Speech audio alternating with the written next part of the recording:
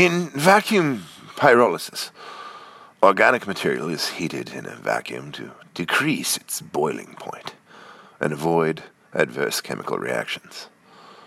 Called flash vacuum pyrolysis, this approach is used in organic synthesis.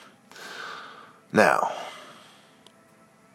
when we examine such properties in a controlled setting, one might ponder the question, what is the useful application of such a process? And why is it important? Well, you see, the answer is quite simple. When we think about molecular activity, we might liken it to a picture of, say, a plastic cube with tennis balls inside of it. The more excited those tennis balls become, the more clinically insane those who study science are rendered. That's why their hair makes them look like clowns.